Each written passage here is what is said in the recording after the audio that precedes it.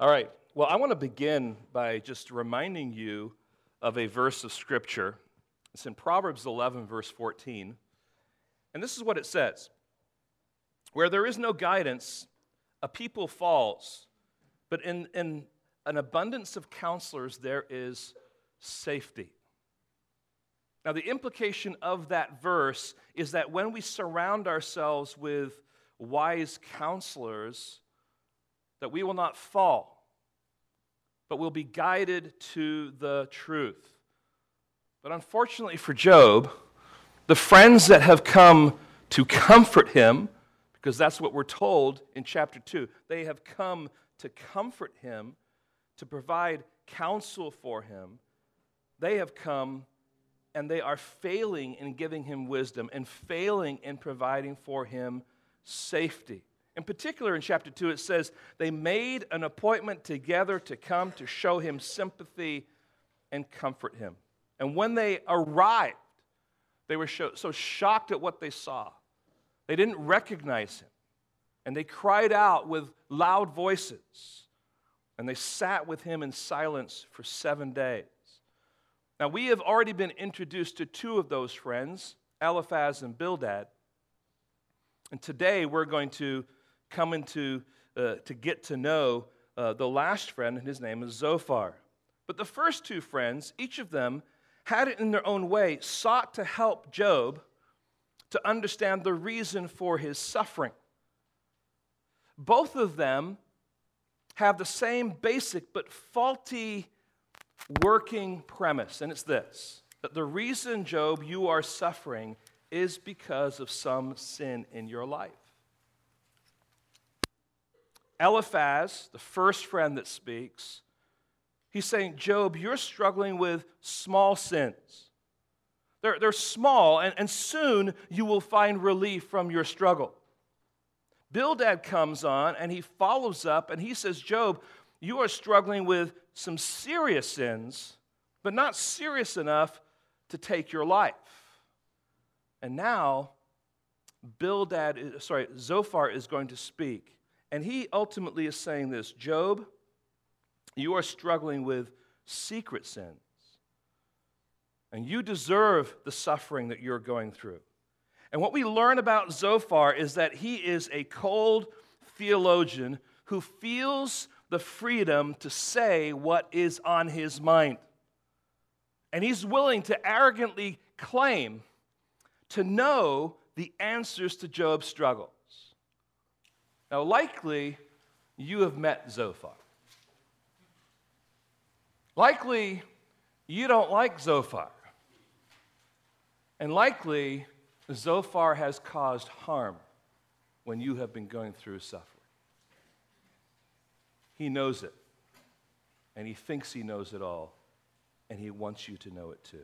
Now, he may even be functioning out of genuineness, but his cold theology is what is behind what he's saying, and so it just rubs the wrong way.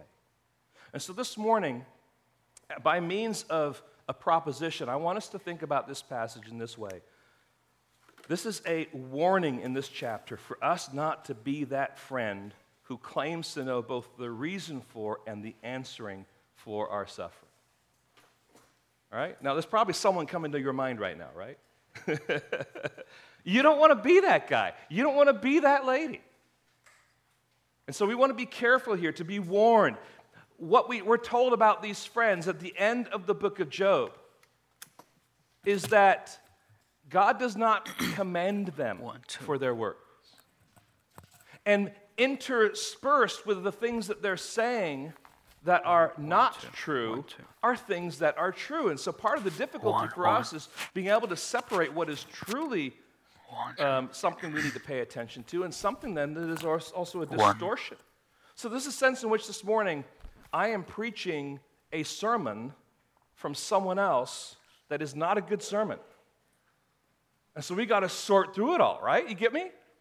So there's going to be some things here we're going to find that are good, but there's also going to be some things here that are difficult for us and really are contrary to God's ways. So let's begin, first of all, by considering what I'm calling Zophar's heartless attack. Unlike Eliphaz, who was hesitant to intrude on Job's grief, and unlike Bildad, who pronounces himself offended by the things that Job is saying, Zophar considers it his moral duty to confront and silence Job.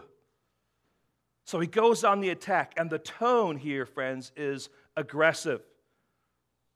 He thinks that both the counsel of Eliphaz and the words of Bildad should have been enough to convince Job that his problem is his sin, and that his sin needs to be repented of, and that his sin is the root of his suffering. But Job isn't quiet when those guys speak.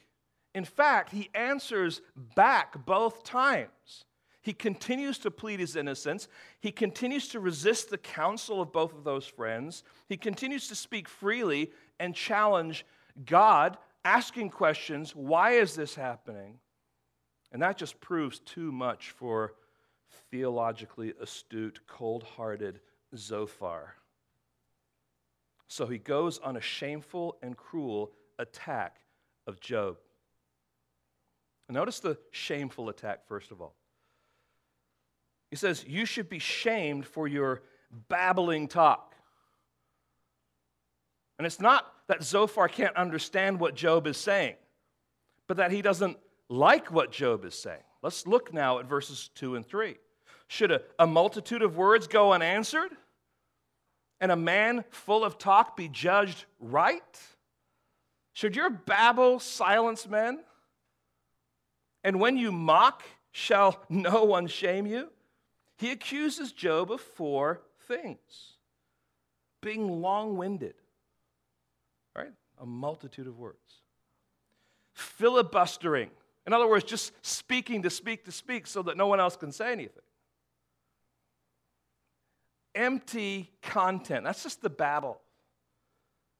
And also being blasphemous, mocking. The idea there is a proud boasting.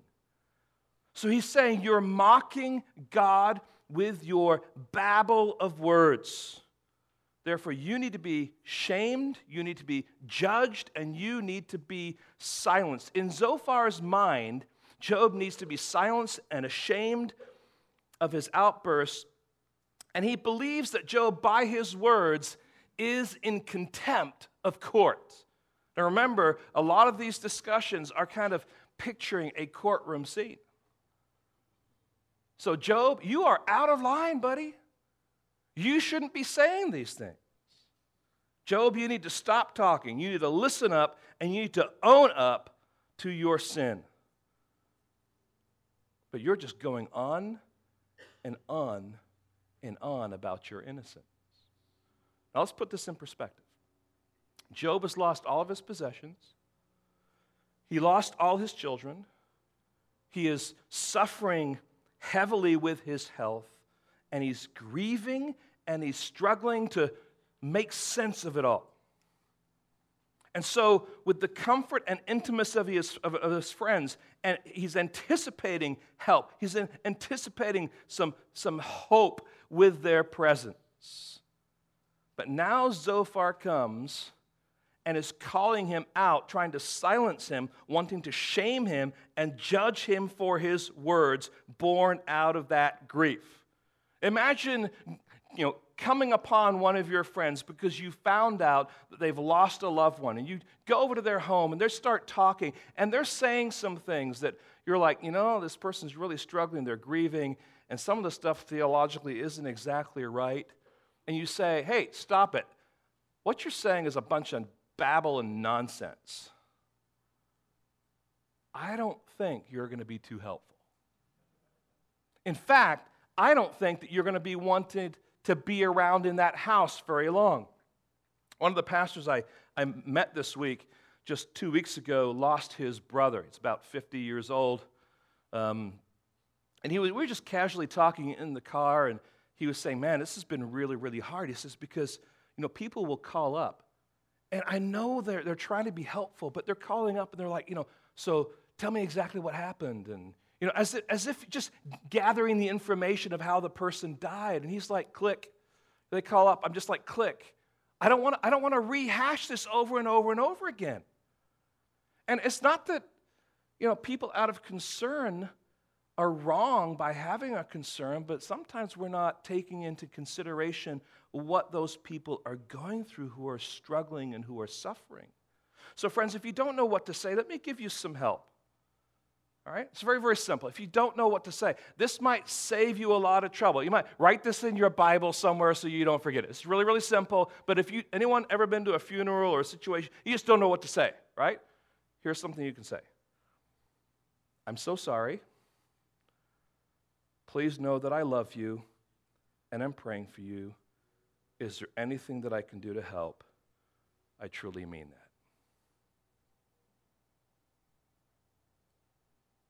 What are you communicating? I'm grieving with you. I love you. I'm here to help. And I mean it. Because, people say, I'll pray for you. No, I mean it. You're not putting that person in a place where they have to give you an answer.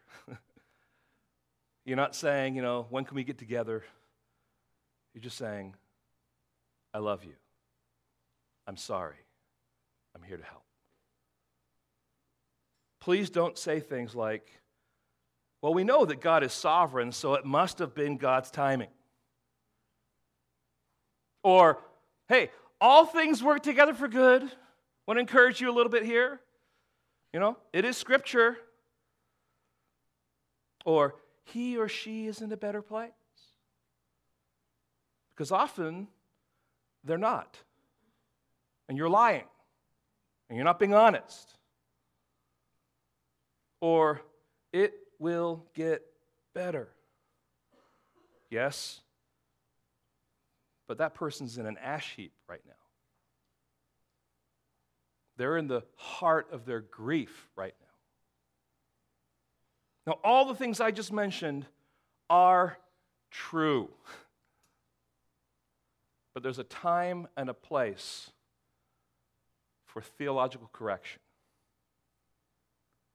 When someone's grieving, they want friends around them that will encourage them and help them. Not to say, your words of grief are a bunch of babble. You just see how shameless this is. So be mindful. Be sensitive. Be empathetic. Don't be that friend. Not only is this a shameful attack, it's also a cruel attack. There's some false accusations that are mentioned here. Job has spoken freely to God about his suffering and God's silence. We've seen that over the past few weeks. Job has cried out to God for answers, but God is silent. Job simply wished that he had never been born. He said that a couple of times at different times. And so now Zophar continues to go on the attack by twisting Job's words. He makes them say something completely different. Look at verse 4. He says, "For you say, my doctrine is pure, and I am clean in God's eyes." Now, you might read that quickly and say, well, that kind of summarizes what he's been saying, but just think through. Here we have a theologically precise theologian coming along and shaming Job. So my doctrine is pure. Let's think about that one. Job had instructed others, certainly, we know that, but he doesn't think that he's infallible. He's not claiming to be infallible. He's simply claiming what he knows to be true about God. None of us have arrived at full understanding about God, right? And none of us have arrived at understanding all the ways of God. And Job is in the same place, and all he's doing is applying what he knows about God to his situation and trying to sort through it all. So Job's doctrine, what he says about God, is clearly in kind of a confused state. He's sorting through, why God? Why these arrows? Why this struggle? Why is this happening? He doesn't know. We know because we've read chapters 1 and 2, but Job doesn't know.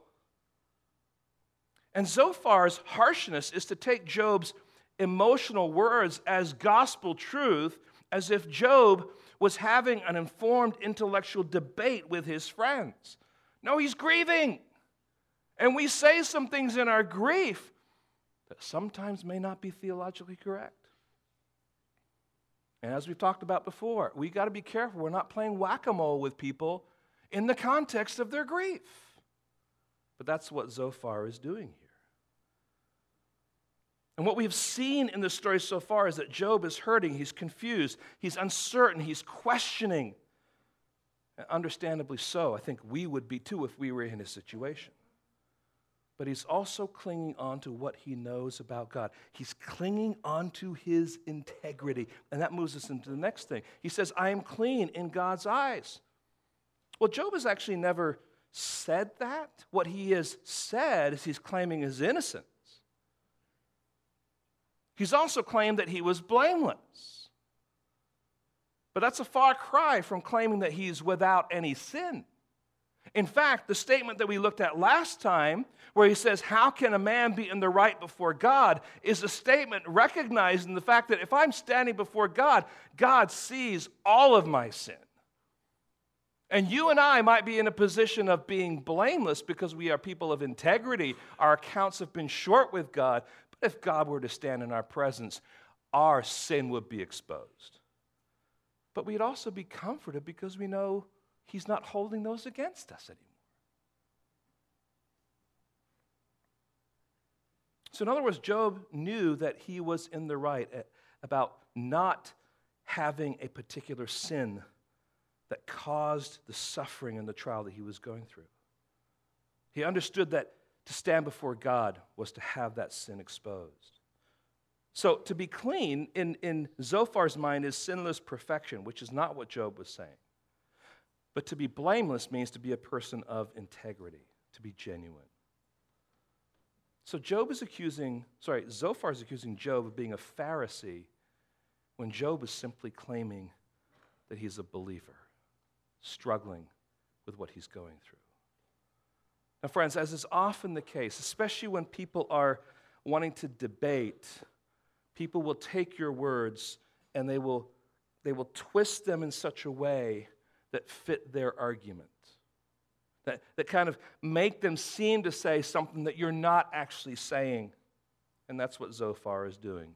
And he's saying, Job, you think you know it all, you think that you're clean, but you have got it all wrong. Now, how many of you have ever been a part of a debate team? Okay, remind me never to argue with you. Okay, very good, all right? Now, and you may or may not know anything about debate, but basically in the debate, two groups of people are given, there's a topic and there's a positive and there's a negative, and you don't know if you're going to be arguing the positive, you're going to be arguing the negative, right? And here's the point. You can win a debate and be completely wrong. Just because you win the argument doesn't mean that you are right. And in this case, Zophar can win the argument by twisting Job's words, but in the process, he is losing credibility with one of his friends. So this harsh theological twisting is undermining this friendship. Job is hoping for a friend to come and help him, but Zophar comes along and he's just squeezing him more.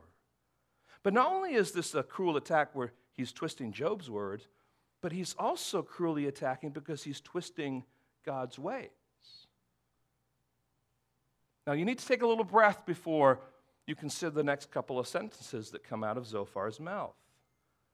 They're both arrogant and they're cruel, especially when they're coming from a friend. Look at verse 5 and 6. And you can just sense the arrogance that's happening here, right? But oh, that God would speak and open his lips to you, and that he would tell you the secrets of wisdom. Oh, Job, if God could just right now speak to you and you could hear what he had to say, that would solve it all. For he is manifold in understanding. Know then that God exacts of you less than your guilt deserves. And you see what Zophar is saying? He's saying two things. Job, I wish that God would answer you, because if he did, he would tell you what is true, because he has the secret of wisdom. He is manifold in understanding. Zophar is not for a moment thinking that God will actually speak to Job, because God doesn't need to. And the reason he doesn't need to is because I'm here. And I'll tell you what God thinks. And let me tell you what God thinks. Oh, he's so wise. He's so magnificent. But let me tell you what God thinks. Know then that God exacts of you less than your guilt deserves. Now just think about that statement. Job, you've lost your family. You've lost your possessions. You've lost your place in society. You're losing your health. But that is all God's mercy, because you deserve far more. You try that out with someone who's just lost a friend. Yeah, I know they died, but they deserved it. And you deserve to lose them too. Just God's mercy. You should be thankful for God's mercy. You see how horrible this is, right? So friends, on the top of the list of things never to say to someone who is struggling because of the loss of family and health is, God has been merciful to you. You know that you deserve so much more suffering than you've experienced. What a heartless jerk. I'm sorry, I'm a pastor. I shouldn't say that. Let me rephrase that. What an arrogant, heartless jerk. Don't be that guy. Don't be that friend. Don't be that woman. Zophar's heartless attack. But now Zophar continues on, because he's not done. He's still pressing on. He still wants to get to the bottom line. And so he patronizes Job here in verses 7 through 12. He's out to prove his point. And what is his point? That no matter how great or how small your sin is, Job, and certainly your sin is great and it's greater than you imagine, it's still sin. And no matter how much mercy there is in this world, it is always tempered by justice. God will always exercise his justice on that sin. And it's God who regulates the punishment. And remember, he, like his other two friends, are functioning with the same faulty paradigm that the reason Job is suffering is because of sin. And we know that isn't true. Why? Because the text of God's word tells us that that is not true. Chapter 1 and 2 of the book. He's saying you can't get away with sin with God. And God knows who's guilty and who is not. And so no matter how much you protest your innocence, Job, God knows that you are a guilty man. So he comes up now with a set of questions. Can you find out the deep things of God? Can you find out the limit of the Almighty? In other words, can you really understand God? Can you comprehend how magnificent he really is? And what are the limits of his might? And he gives 4 descriptions here. It is higher than the heaven. It is deeper than the grave. It's longer than the earth. It's broader than the sea. The heaven, the grave, the earth, and the sea. 4 dimensions of this human world that Zophar uses now to describe the fullness of God's knowledge and wisdom. This is who God is. And this is where I would say, Zophar, you are right. This is a description of God. God is magnificent. The point is that God's knowledge is beyond human knowledge. It cannot be probed to its fullest extent. We can't know the mind of God fully. Certainly we can't as humans. So what can you do? What can you hope to do? He is too high. What can you hope to know? His ways are too deep for our puny understanding. So this is the picture he's painting. Here's the illustration, or the question. And now he moves on to an illustration. And he moves on in this illustration by now identifying God as judge. Verse 10, if he passes through and imprisons and summons the court, as a judge now, he's now giving a sentence to a particular individual. Who can turn him back? God, because he's so vast and magnificent, can determine as judge whatever the consequence is going to be, whatever the sentence is going to be. Why? Because he's God. And you and I can't turn him back. I would agree with that too. He knows. He knows worthless men. He sees iniquity. You can't hide your sin from God. You can't rename them and pretend that your sins don't exist. You can't cover yourself with a man-made fig leaf and think that God is somehow blind to them all. He can see it all. And friends, he knows who is worthless and who is righteous. He can separate the sheep from the goats. He understands those things, right? He knows who's still stained with sin, and he knows who's been washed in the blood of the Lamb. He knows it all. So to challenge such a magnificent, authoritative, penetrating God is the mark of a stupid fool. You say, oh, you shouldn't say stupid, Rod. I know. I'm just reading Scripture. Notice what it says here. But a stupid man will get understanding when a wild donkey's colt is born a man. He's saying, Job, you are a worthless man and an empty-headed donkey if you do not listen to what I am saying.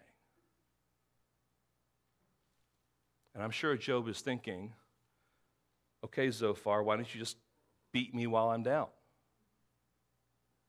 I mean, what kind of friend is this? What kind of friend speaks to another friend, in particular in this grief? A friend that is convinced that he's right and that he knows and wants to convince you, regardless of what you're going through, that this is the way you need to think. There's a coldness here about it. So having patronized Job here, we get now into Zophar's deceptive appeal. So Zophar's thought deeply about God. He turns to Job and gives him conditional advice. Job's two other friends have done some similar things, but they went at it a little differently. Eliphaz kind of slides it in delicately and uses himself as a model to follow. He says, as for me, I would seek God, and to God would I commit my cause. He's gentle. Bildad, however, sees only two conditions. And those two conditions are devout prayer and a blameless life. But now Zophar is much more direct and assured that what Job needs to do is twofold. I'll summarize it: prayer and the renouncing of sin. So first of all, he says, Job, you must renounce your sin. Look at verse 13. If you prepare your heart, you will stretch out your hands toward him. He's saying, orient your heart to God. This is the first thing. Orient your heart to God. This is speaking of a steadfast focus, a faithfulness to God that comes out of your heart orientation. This is good counsel, friends. This is what everyone should be doing if they are a follower of Christ, and they should be doing it all times. We should be doing that in the good times, because in the good times actually are times when we tend to forget about God. We tend to forget about being thankful and mindful that what we have is because of Him. But certainly in the rough times, the difficult times, we need to keep our head. We need to keep our focus. So it's conditional here, and it's a reminder to us all that we can, in every situation, come boldly to the throne of God through Christ. He's saying you must renounce your sin, secondly. If you, first of all, open your heart to God, what you ultimately need to do then is to renounce your sin. So if there's sin in your hand, get rid of it. Hands that are unclean, cannot be presented to God in prayer. So how does Zophar propose that he get rid of his sin? And this is interesting, isn't it? And this is profound. And this is where everything falls flat. It's not by sacrifice. It's not by any atonement. It's not by repentance, but it's by renouncing it and distancing yourself from it, right? For Zophar, sin is not something to be repented of, but to distance yourself from. So it shouldn't be near you. It shouldn't be in your tent, as he says. It shouldn't be a guest in your house. Sin should be put far away from you. So what Zophar is saying is this: once sin is committed, there is nothing you can do about it except to suffer the inevitable consequences it brings. There's no hope of forgiveness, just a hope that comes out of staying away from it. And friends, it's bound up in our Christian culture too. I used to minister in the South, in particular when I was in college. And I remember, going and doing ministry and witnessing to people, and I'd run into some good old boys. They're in their trucks. And you talk to them about the gospel, and they would say, I'm a good Christian.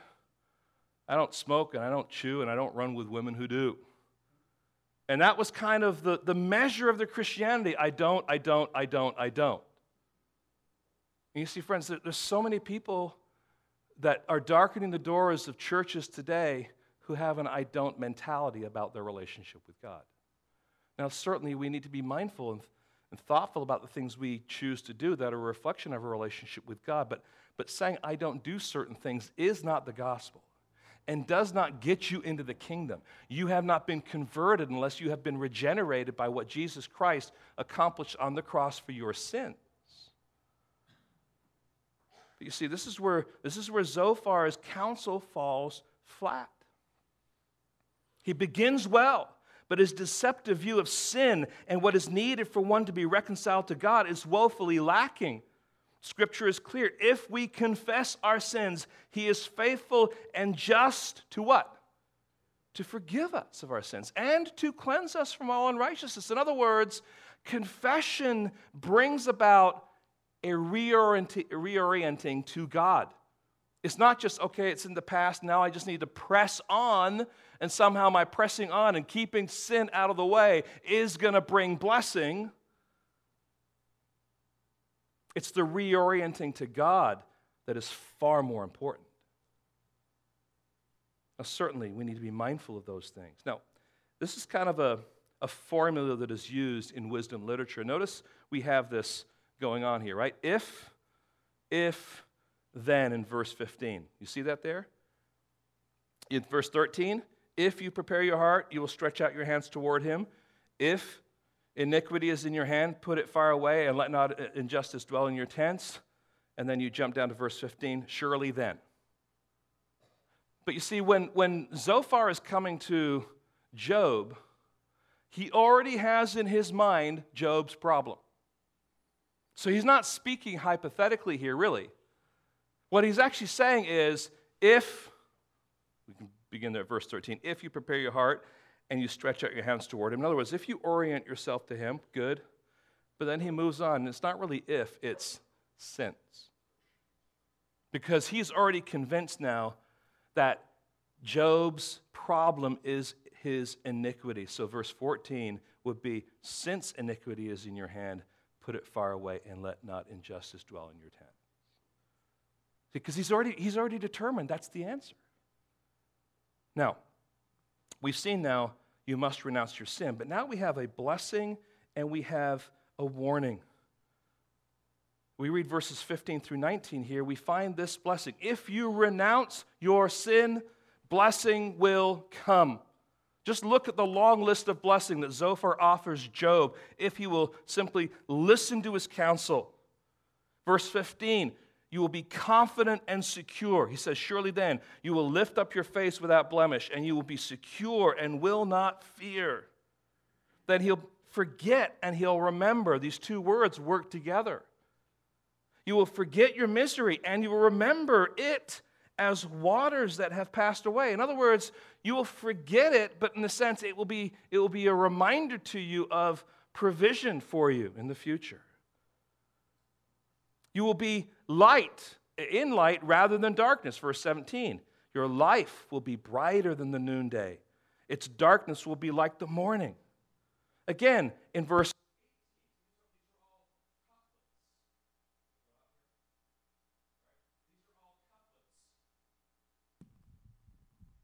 they said I was going to preach like a prosperity gospel preacher this morning, so hang with me here, okay? Obviously, that's a joke, right? Verse 18, you will feel secure because there is hope. You will look around and take your rest and security. So there's hope and rest. And then in verse 19, you will be powerful and respected. You will lie down and none will make you afraid. Many will court your favor. These are all couplets together that are listing all these blessings that will happen. You will be blessed if you renounce your sin. But if you don't renounce, suffering will come. There'll only be more and more suffering. Look at verse 20. But the eyes of the wicked will fail. All way of escape will be lost to them, and their hope is to breathe their last. They'll abandon hope. In other words, their eyes will abandon the things that they were longing for, that they looked and longed for to provide the need to satisfy their problem. The possibility of escaping will be lost. Their hope will have no substance. It's only despair. The breathing of a breath. You guys know the book of Ecclesiastes, breath of breath. It's just despair. It's just despair. Now, friends, we come now to the end of this text. I want to kind of summarize some of the things that are going on here. I want to paint a picture in summary of what's taken place so far. So this is Zophar's argument, and it goes like this. Job, you have committed some kind of sin. That is why you're suffering. You are being punished for that sin. And truth be told, what you have experienced is, in reality, mercy, because you deserve so much more. Your sin cannot be atoned for. It cannot be forgiven or prayed away. What you have to do is twofold. You have to orient yourself once again toward God, and you have to renounce your sin and begin a fresh start. Embark on a new life of obedience before God. And if you do that, you will be blessed in abundance. And if you don't, you will suffer more. Now, friends, does that not sound like a lot of preaching that has taken place through the years? If you're just obedient. I'm at youth conferences. If you're just obedient, don't do this, don't do this, don't do that. This is the mechanism that is being used here. But although there are a number of things that Zophar says about God that are true, Zophar has ultimately done an injustice to God in leaving no space for any further exercise of mercy or forgiveness. His theology is simple. There's no point crying over spilled milk or even spilled blood. The past is the past. Pull up your bootstraps. Press on. Now, friends, let me remind you of something. That in chapter 2, we find God and Satan interacting together, and then Satan is silent. He's gone. He's not one of the characters in play. But his voice is echoing through the story. And it's echoing through the words of the friends. He hasn't really disappeared, has he? His voice is subtle, it's devious, it's manipulative, with the goal of getting Job to forsake his integrity with God. He wants desperately for Job to say, okay, it was my sin, rather than, I am right before God. Because in doing that, that would undermine God's faithfulness and what God said about Job himself, that he is blameless, he's above reproach, a man who fears God and turns away from evil. And so Job is holding on to what he knows to be true, although he didn't hear that conversation. Now, do you remember how Satan spoke to Jesus in the wilderness? How he showed Jesus all the kingdoms of the world, and he said, all this I can give you if you but bow down and worship me. And Zophar is saying to Job, and we would say, Satan through Zophar is saying to Job, all this I can give you, all that you've lost can be restored to you if you just forsake your integrity. See, Job is getting hammered here. Job says, I am blameless. I have not sinned. I am innocent of this. And his friends are saying, you have sinned. You have sinned. You have sinned. You have sinned. You have sinned. You have sinned. Stop saying that, Job. Stop saying that. But if you do, give in to them, Job will simply distort the character of God. So he's saying, Job, you need to join me. You need to join your other friends and recognize that we are right, that God is simply some sort of mechanical justice machine into which you input behavior, he turns the crank, and automatically what comes out is either blessing or judgment based on what you have done. Just forsake your integrity, Job. Stop protesting your innocence. And then everything you've lost will be restored to you. Come on. Come on. You see the lure of this? But if he gives in, Satan, or say Job, is still going to be in more and more bondage. Now, let me bring this to a close with 3 concluding thoughts to help us sort through this.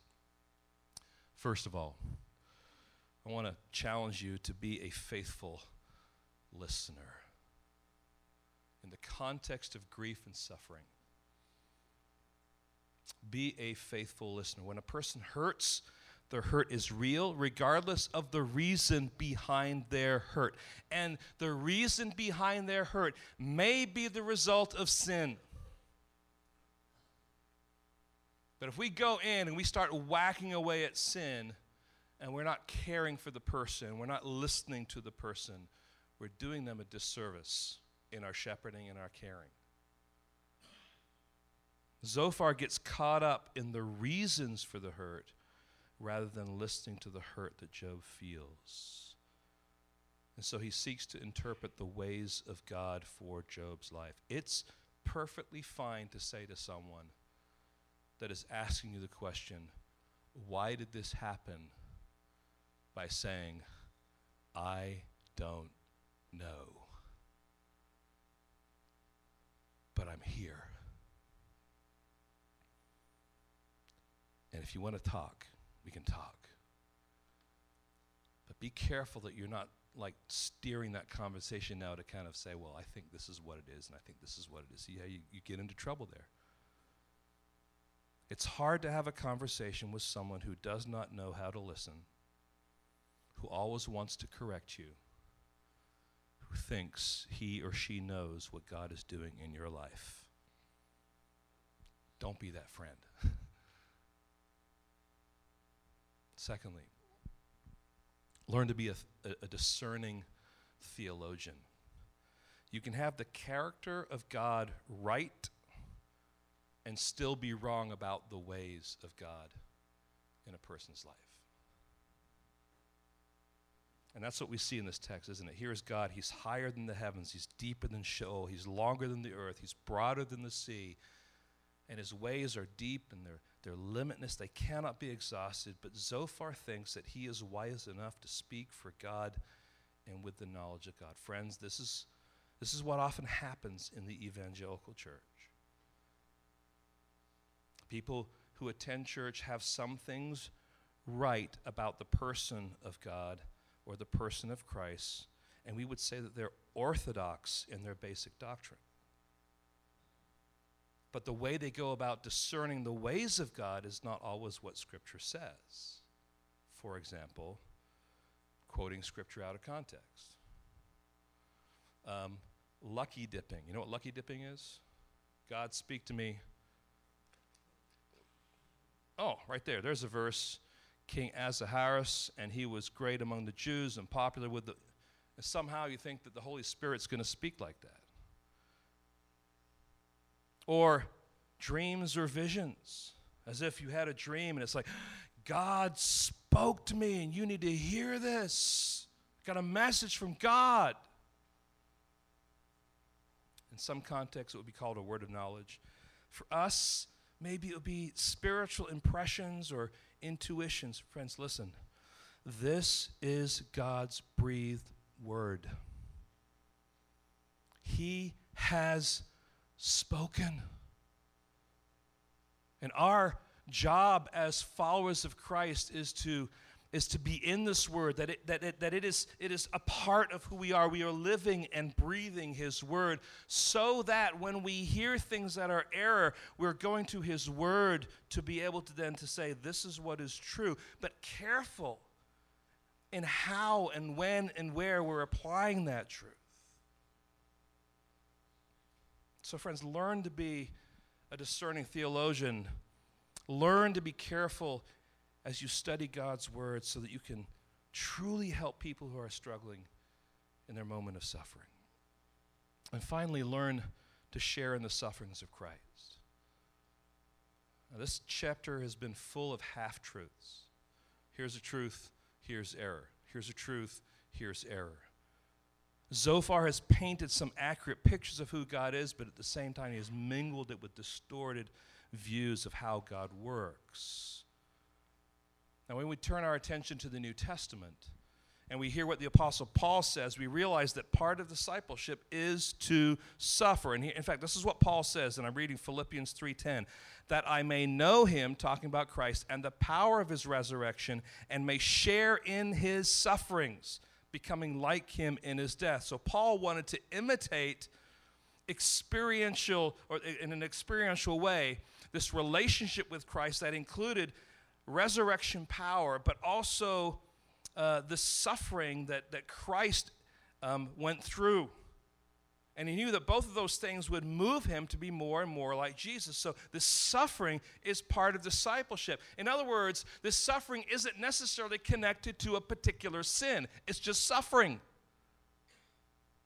In Colossians 1:14, or 1:24, I should say, this is what Paul says. Now I rejoice in my sufferings for your sake, and in my flesh I am filling up what is lacking of Christ's afflictions for the sake of his body, that is the church. And as we just kind of carefully think through that statement, Paul is not saying that Jesus, in a sense, is still suffering on the cross, as the Catholics would say, but what he's saying is that when I or other believers suffer, we are fleshing out the reality that Christ is also suffering with us. We are not independent of that. He is suffering with us as we suffer. And then in Corinth, as he wrote the second letter to the Corinthian church, 2 Corinthians chapter 1, verses 8 and 9, hear what he says. For we do not want you to be unaware, brothers, of the affliction we experienced in Asia, for we were so utterly burdened beyond our strength. Utterly burdened beyond our strength. You ever been there? So exhausted, so tired, beyond your ability, that we despaired of life itself. If we continue on, we're just going to die. This is the extent he's talking about. Indeed, we felt that we received the sentence of death, but that was to make us rely not on ourselves, but on God who raised the dead. So he gives the reason for it. And the reason for the suffering was not sin. The reason for the suffering was for the ministry of the gospel. See, what I'm trying to show you just from these brief little statements here in the New Testament is that suffering isn't always the result of sin. And there are many times we can't explain the why of it. But we can say, God, you know. You understand. You are fully and completely aware. And finally, even Jesus knew, being sinless, that he would suffer. We studied this when we went through Mark, but Mark chapter 8, verse 31. And he began to teach them that the Son of Man must suffer many things and be rejected by the elders and the chief priests and the scribes and be killed, and after 3 days rise again. Jesus didn't suffer because of sin. He suffered for sin. This morning, I want to just finish up by drawing your attention to a verse of Scripture we began with. Turn your Bibles to Romans chapter 8. And this is where Albert began our time together, and I think it's worth reading it now in light of this text.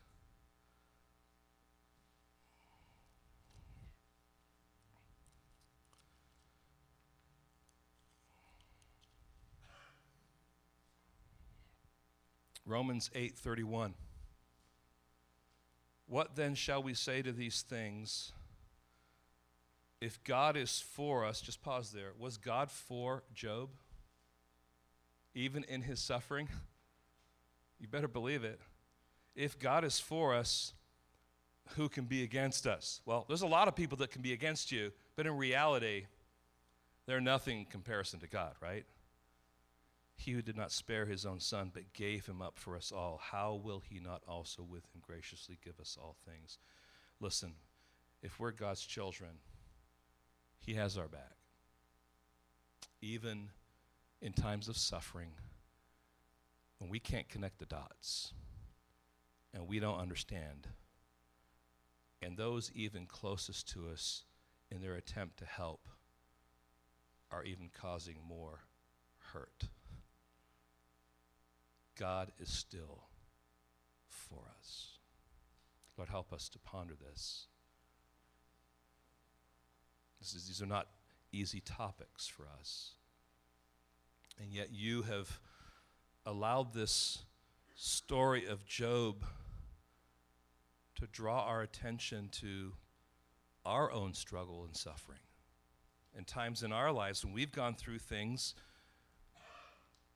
where we can't connect the dots. We don't understand why these things are happening. And certainly we recognize, Lord, that we are sinful people. We do sin and we struggle with our sin, and yet what we're going through is not connected to necessarily a particular sin in our life that would be the result of a particular consequence, but these things are happening, Lord, or they're not happening, or just the way things are unfolding in our lives, Lord, just seem confusing and strange. And Lord, help us just to settle into Job and to remind ourselves that when other people think they know the answers, that you ultimately do. And that our counsel and that our help and that our satisfaction, as much as we would like for it to come from other people, the place we need to run is to you. And Lord, I know a lot of the things that our church family is going through right now. There's sickness, there's family heartache, there's financial struggles, there's deep, deep health issues. And so many times, Lord, it's discouraging. We just say, why? Why? And sometimes we need to be people who are seasoned enough with grace that we don't try and give specific answers, but we point those people who are struggling to you. Lord, help us to be a wise and gentle body of believers, committed to the ministry of the word. Lord, not the beating of each other over the head with the word, but to minister the word. And that means, Lord, being careful and thoughtful and mindful of what people need in a particular moment. Lord, help us not to be that friend. Help us to be a reflection of Christ, ministering grace, drawing our attention to you. weeping with those who weep. And knowing, Lord, that this life is preparation for eternity. Lord, thank you for your kindness. Thank you, Lord, for allowing us to press on in this book, to learn and to grow as a result. We ask this now in your precious name.